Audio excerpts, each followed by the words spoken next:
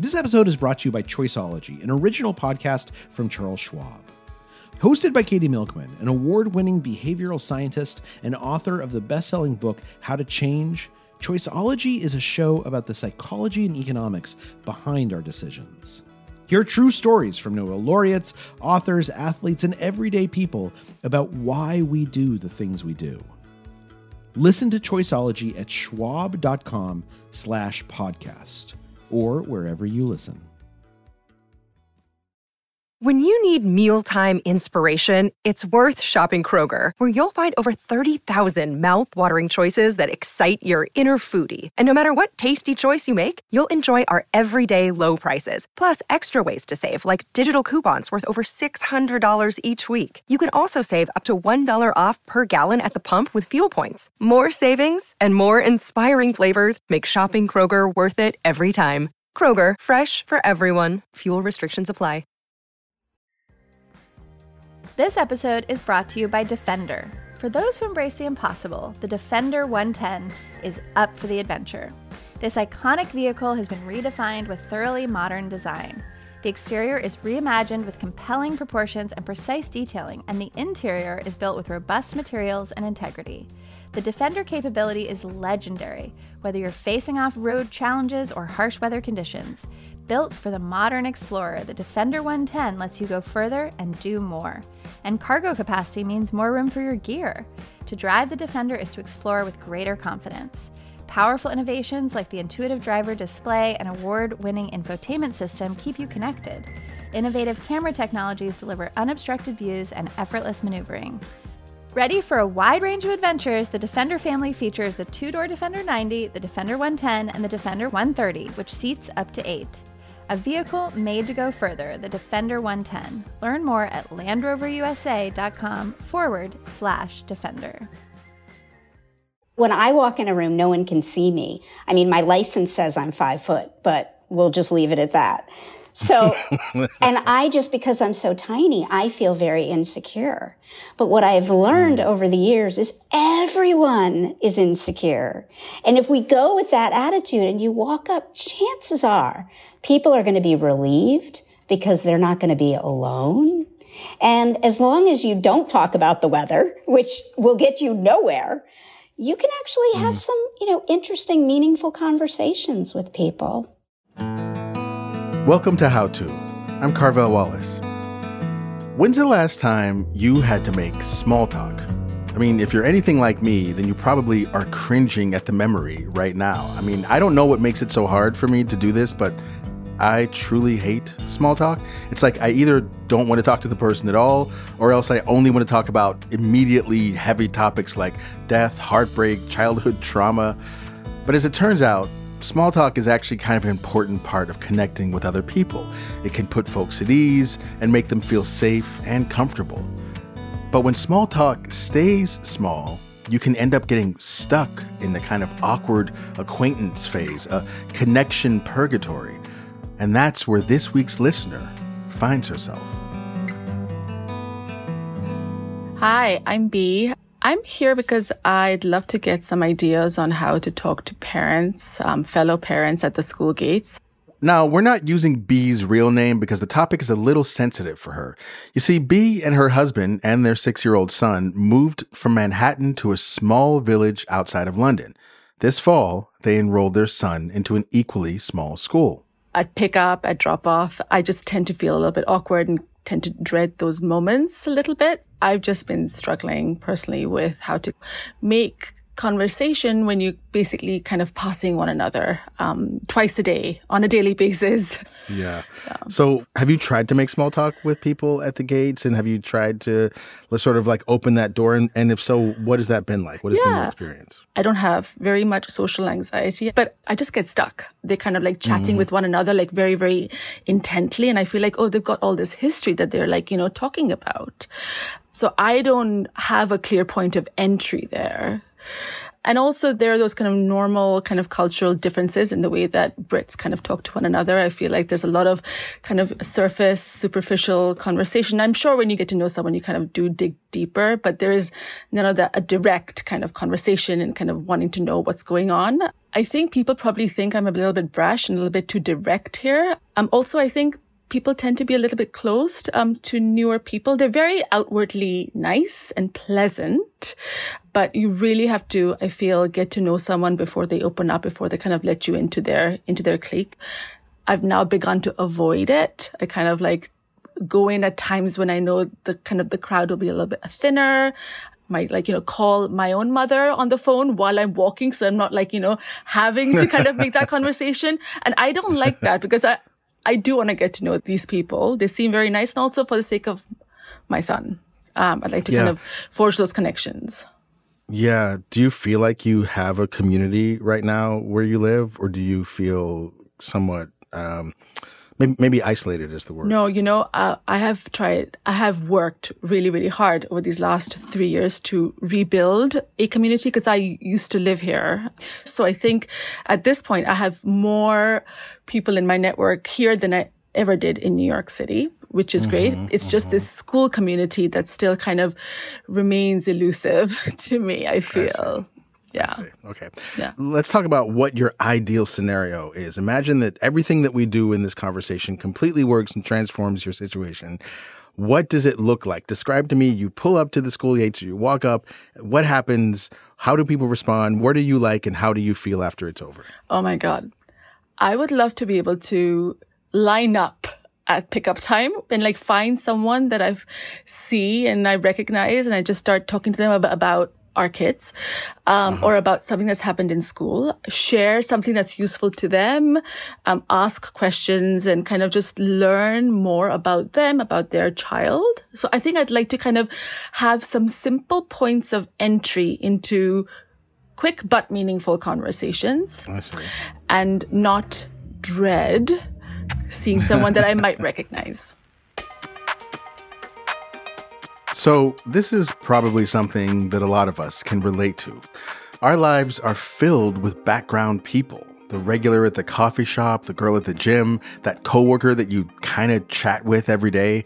All people that could mean more to you if you only took the awkward, half-hearted small talk and turned it somehow into a meaningful conversation. So today on the show, we're bringing in someone who literally wrote the book on the art of connecting. She's going to help Bea and all of us kill it at small talk. Stay with us.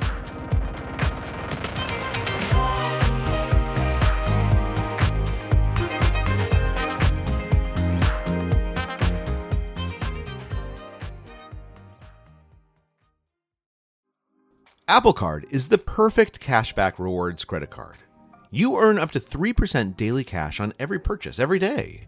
That's 3% on your favorite products at Apple, 2% on all other Apple Card with Apple Pay purchases, and 1% on anything you buy with your titanium Apple Card or virtual card number.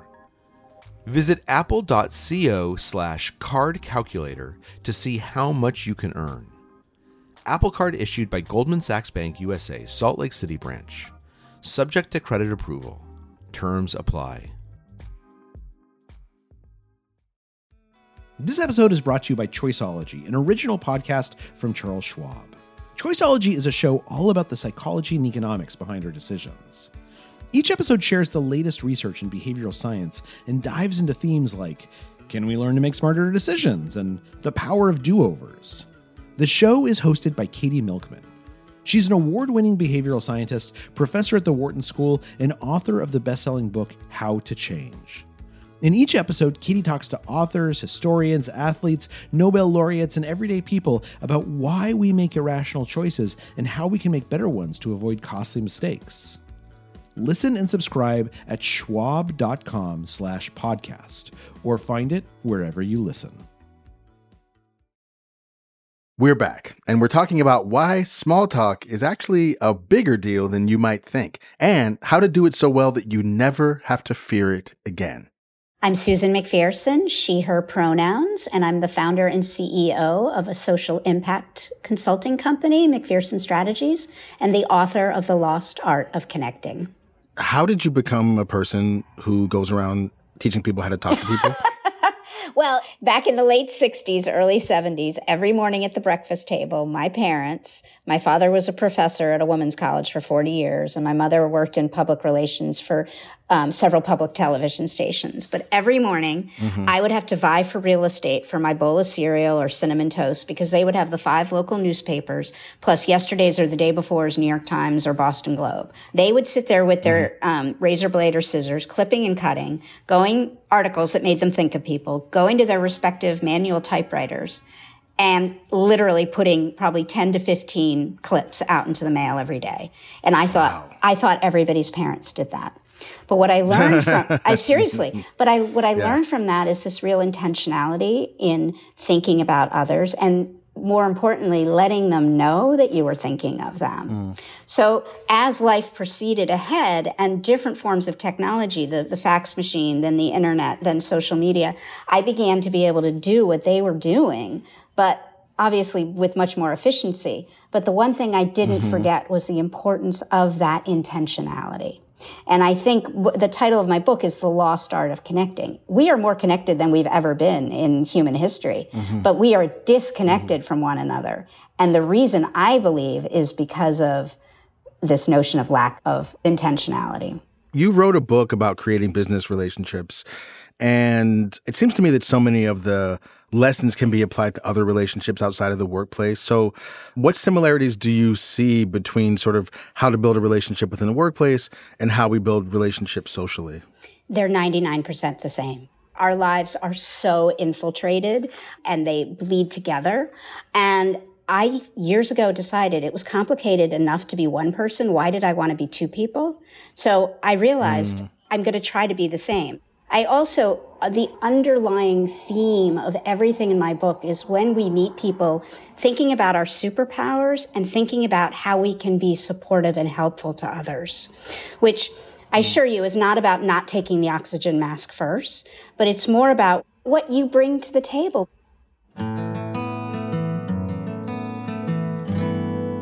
You just heard Bee's whole story. So what are your first thoughts? Wow. Well, I think number one, Bee, you're a beautiful, caring, kind, compassionate human being. And I think you've gotten caught up in a loop where somehow there's something in your brain that is saying to you, oh boy, these people don't want me to be in their circles. But everything you said, explaining the situation about your life there, tells me that I think this is, and I don't mean to discount your feelings because they're 1,000% real, but clearly you are beloved by people who know you.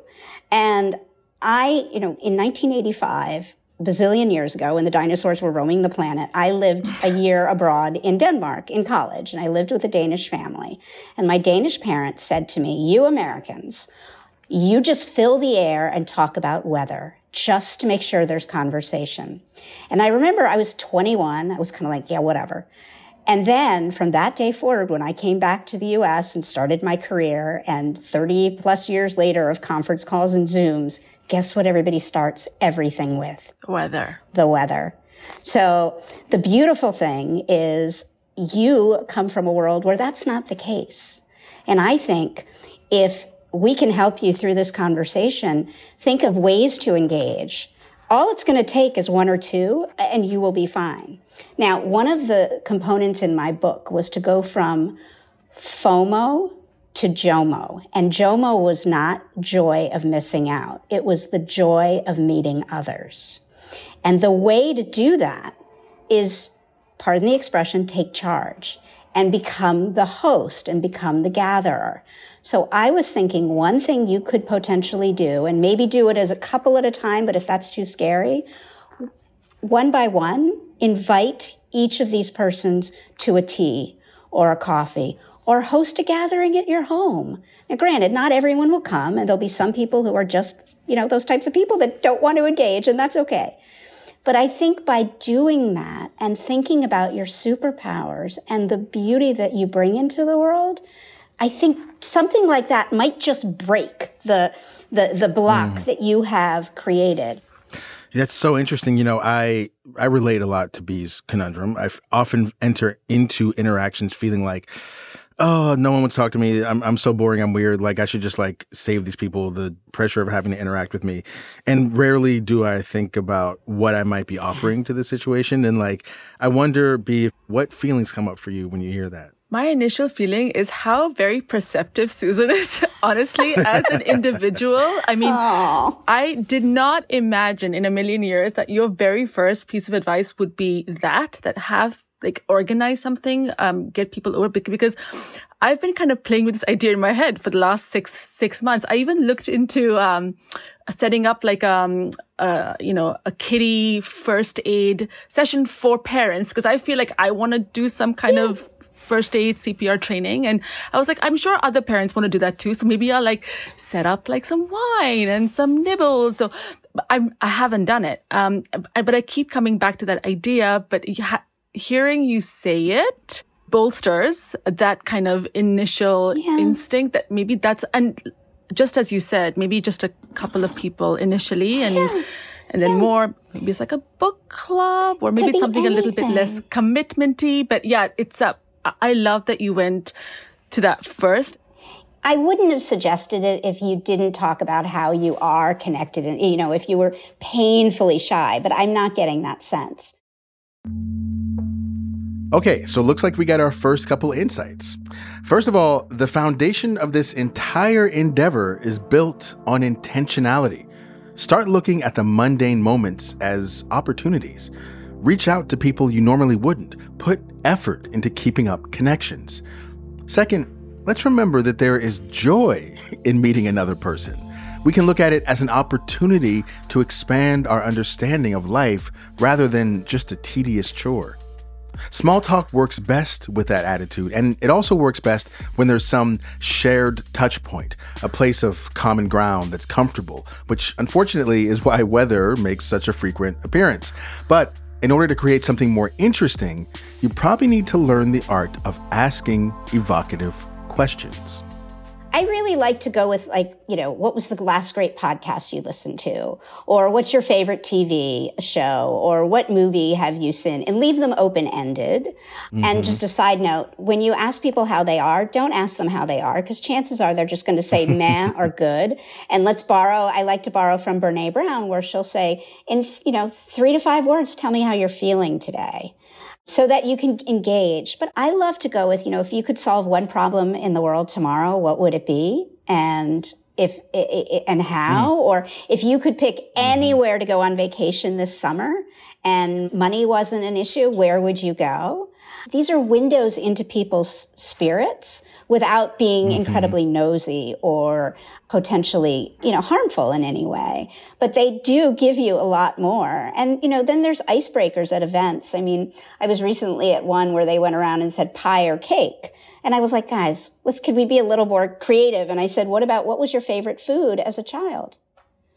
And the stories that people shared about their grandmothers or their uncles or, the packaging of, and you realized, everybody had a version of like spaghetti and meatballs, or whatever, but again, it helped us see the commonalities. Now, obviously, you're not going to walk up to everybody in this line of children and be like, hey, what's your favorite food? But I just meant, once you get back, if you can bring people together, I mean, I would, at least in the first, since you all share the children, is talk about what the plans are for their kids next summer.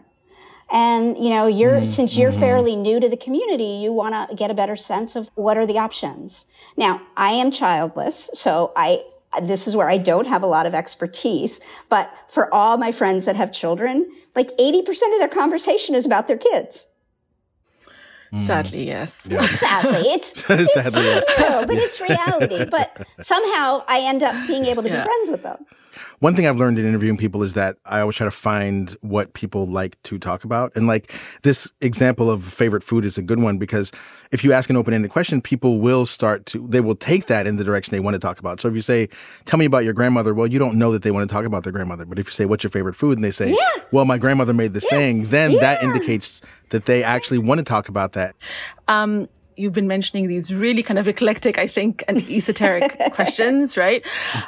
I wouldn't dare kind of ask those questions in line at the gate. However, you have given me so many good ideas on how to have conversations at birthday parties, because at this point, my block is so very strong that I've told my husband that he's in charge of the birthday parties. So we've had, like, in the last six months that we've been at the school or so, we've probably been invited to about 6. Well, my son's been invited to about 6 birthday parties. And my husband, because he's the extra, he's quite happy to take him. And I just like stay at home and read a book. I'm just like fine doing that. But I'm missing out, right, on this opportunity to get to know some of these parents. So I actually love your questions. Thank you for that. All right, so here's our next takeaway. There actually is no shame in preparation. A few standard starter questions can put you at ease and elicit meaningful responses. Often they'll be open-ended. They can lean on a point of connection. It could even be asking for help or advice in some way. You know, people like to feel seen. They like to feel helpful. And we've learned that showing a little interest or vulnerability can go a long way. And if someone doesn't answer your bid for connection, that's okay. They probably weren't your person in the first place. All right, we're going to take a quick break, but when we come back, we're going to dive deeper into that frightening word, rejection. Plus, Susan is going to explain how to make small talk turn into something bigger. Stay with us.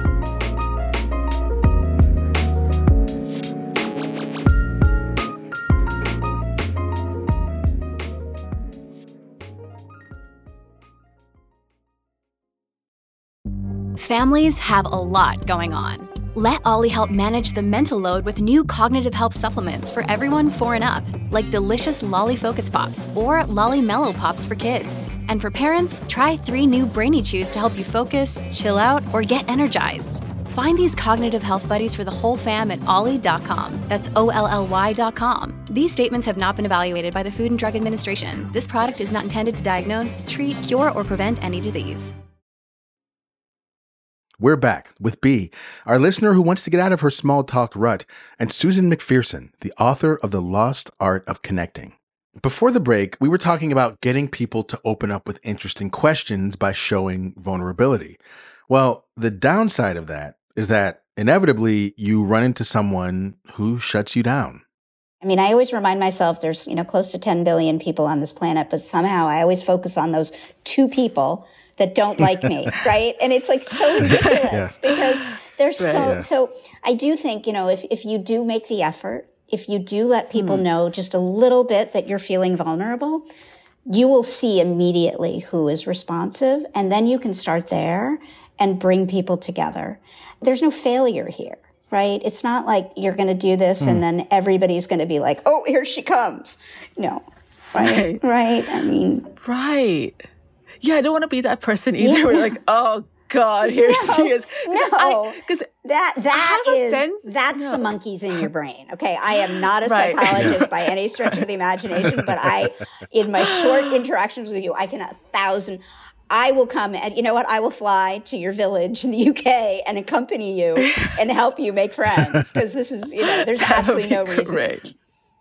They would love you. Yeah, well, one interesting thing that happens for me is I decide in my own head that everyone's like, oh, here's this fucking guy. Like before, like in the absence of any other information, that's my starting point, is that everyone's like, oh, here's this fucking guy. And so what I find is that in order to combat that, I actually have to go and have a conversation with someone. And then it's a pleasant exchange. We crack a few jokes, blah, blah, blah. And then I leave and I go, that person doesn't hate me. And then I'm like, maybe this thing in my head was just made up. I'm wondering if you relate to that at all, B. That's really funny. And I would be thinking about the next time I have to go and see that person later on that afternoon because literally it's like twice a day that you're seeing the same 50 faces because it's such a small school. If it was a bigger school, I would be getting lost in the crowd, right? But here you're literally seeing the same people twice a day. Well, I imagine coming from New York, which is a place where you can hide. Yeah. Because there are, many, many, many millions of people here. That must be one of the shocks, too, is like you can't really fade into the background when you're in a place that small. You know what? That's so true. It's that small town kind of life now. that we're kind of adjusting to.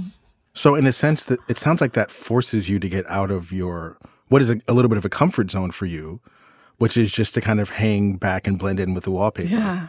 That you're not able to do that here. And that's maybe part of the discomfort. I wonder if that rings true for you. I think that you've hit the nail on the head. No, I get it.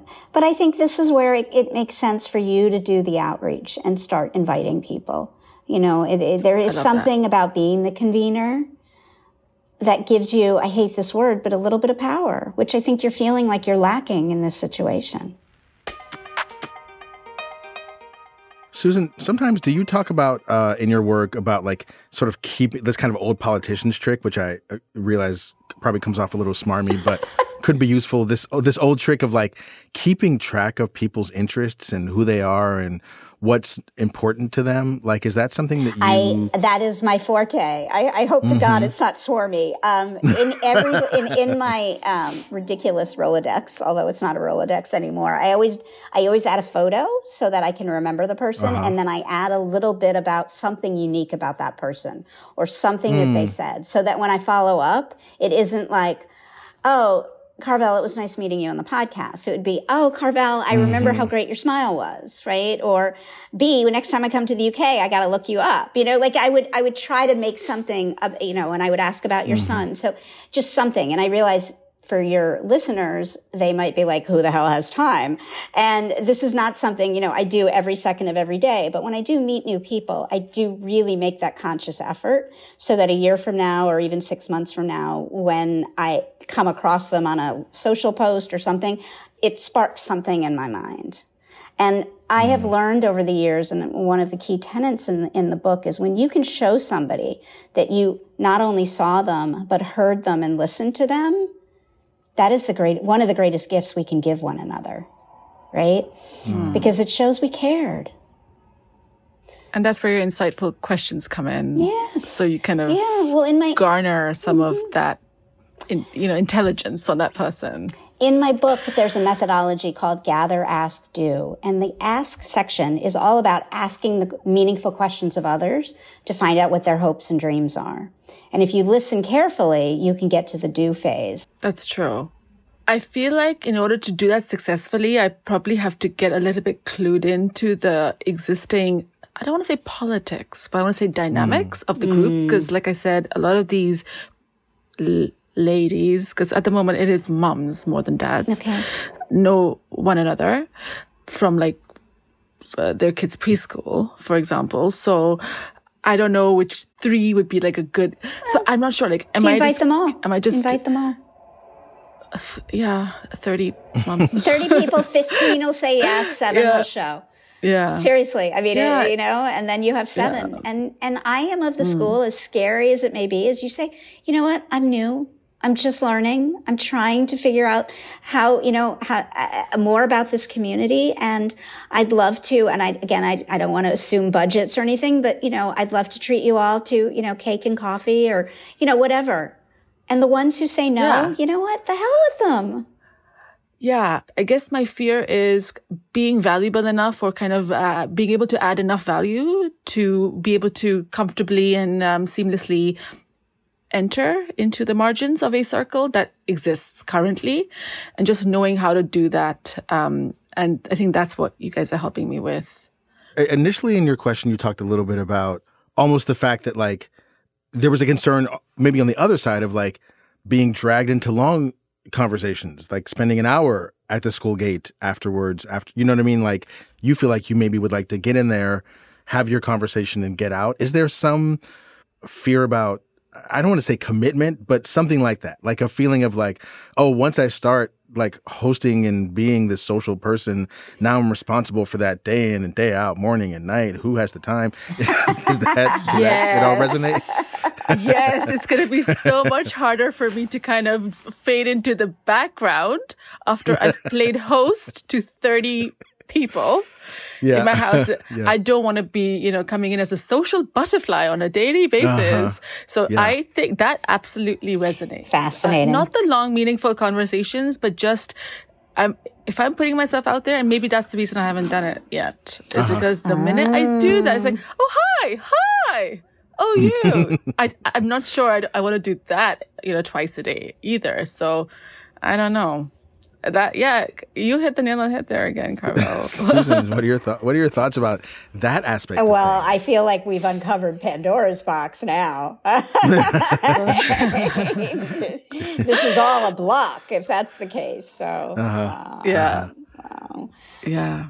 Mm. Yeah. So, but I do wonder about sort of like, and this maybe gets a little more technical. It's like keeping conversations honest and useful, but also short, having like managing boundaries around it. I know, like, for me, the word boundaries came up, B, when you were talking, because I always think about, like, my fear is actually that not only that I won't be accepted, but that I won't be able to say no once I am accepted.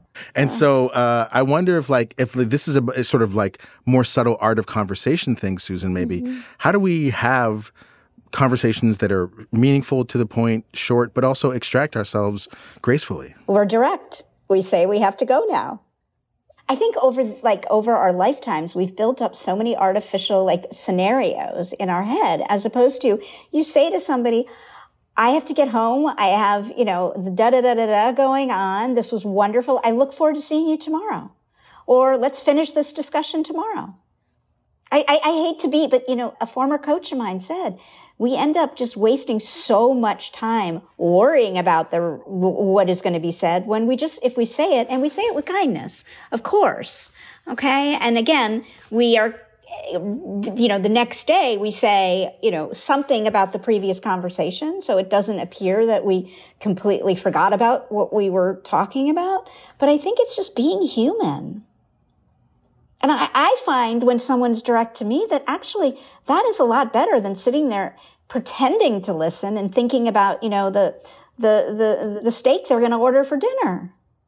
I'm going to have to think about this. Well, we're not even there yet because we haven't gotten into the point of conversation. If we're already thinking about how we're going to end a conversation, then I think we have to start another hour. I'm gonna have to wrestle with myself about, do I want to be more visible or less visible? I think that's what. Yeah.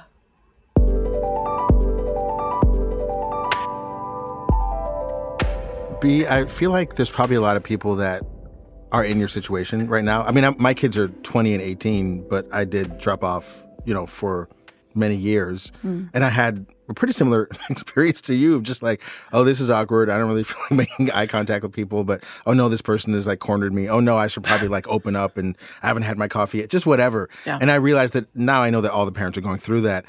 I'm wondering if you have any advice for people who are going through that right now, things that you've learned. You're asking me? Yeah, I'm asking you. I guess my advice, and one thing that has worked for me, maybe not with the school community, but outside of that, with this network that I've worked really hard to kind of rebuild here in England, is, I think it's called aggressive friendship or something. I forget where I've learned that from, but I will reach out to my friends and kind of force them to meet up with me for a coffee or a meal, or let's go to a spa, or let's... And it is that kind of just wanting to be face to face with people that you care about, because so much time passes, right, in between face-to-face, true, meaningful contact. No one calls anybody anymore. So I really do not mind reaching out continuously to my friends, even if they don't reciprocate necessarily, because I know they are busy. It's not because they don't care about me, but kind of making them meet up with me. I use aggressive friendship as a real kind of way of life. I love that, because I feel that it's the same for most people I know, that the desire is there, but the intentionality is not. Yeah. Right? We want to be more connected, but we pick up our phones to be like, yeah, I'm going to reach out to so-and-so. And then cut to 40 minutes later, we've been scrolling Instagram for 40 minutes. And what is even happening? Gotta get rid of your Instagram, Carvel. Yeah. Well, and this, my friends, is the weather talk. every day. We're putting up our own blockers so that we don't. By doing that, it is very one-sided, right? There's no interaction there. I mean, maybe you have a bit, but I mean, to me, it's a muscle that needs to be practiced. I mean, people sometimes say to me, because I reach out usually to 2 to 3 people every day and just let them know I'm thinking of them. And people are like, how do you have time? I'm like, well, I have time to brush my teeth. Right. Okay. And I think everybody has to find their own cadence and rhythm, but it does, it becomes almost like a dopamine because look, how good does it feel when out of nowhere you get a note from somebody somewhere on the planet that just says, you know what, you popped in my brain today and I just wanted to say hi with no pressure to respond or anything. Yeah. Yeah. So then, but it does make me wonder, what makes it, you can do this with your friends and people you've established long-term connections with. What makes it hard to you bring some of that same energy to the school community? Yeah, I guess because it's a new community. A lot of these friends I kind of made when I was softer, right? In my 20s, completely footloose, fancy free. But now there's so many more barriers, I feel. But you guys are giving me some good entry points. So thank you. Yeah. Susan, do you have any last kind of like words of advice, wisdom, encouragement, either for B or for our listeners or for me? Several things, but I'll be quick and concise. We know the Surgeon General and the World Health Organization has basically made proclamations that building connections will actually keep us healthier and stop loneliness. So just for any reason, right? If we want to be as healthy as if we were running every day and eating kale every day, and you don't want to do either one of those, try connections too. And I will say one of the magical things, if we can get over our inhibitions and our insecurities, one of the most beautiful things is learning more. And if we don't open that door, if we're afraid of that door or what's on the other side, we're missing out, right? There's always the chance, yes, it's going to be negative, but there's also just as great a chance that there's going to be magic. Getting over our insecurities is one of the most magical things. And given the way the world feels now, it just, seems really important. Like, it's easier than ever for us to stay in our little bubbles and avoid one another. But what do we lose when we do that? Maybe we lose some tiny ability to understand and care for each other. And I'm not saying small talk can bring about world peace, but maybe it can bring just a little more local serenity? And who doesn't need that? Anyway, a big thanks to B for coming to us with this question, and to Susan McPherson for all of her wonderful advice. We'll link to her book, The Lost Art of Connecting, in the show notes. Do you have something you want to get better at? Send us a note at howto@slate.com or leave us a voicemail at 646-495-4001, and we might have you on the show. And if you like what you heard today, please give us a rating and a review and tell a friend. That helps us help more people. How To's executive producer is Derek John. Joel Myers, our senior editor. The show is produced by Rosemary Belson with Kevin Bendis. Merritt Jacob is our senior technical director. Charles Duhigg created the show. Courtney Martin is my co-host. And I'm Carvel Wallace. Thanks for listening.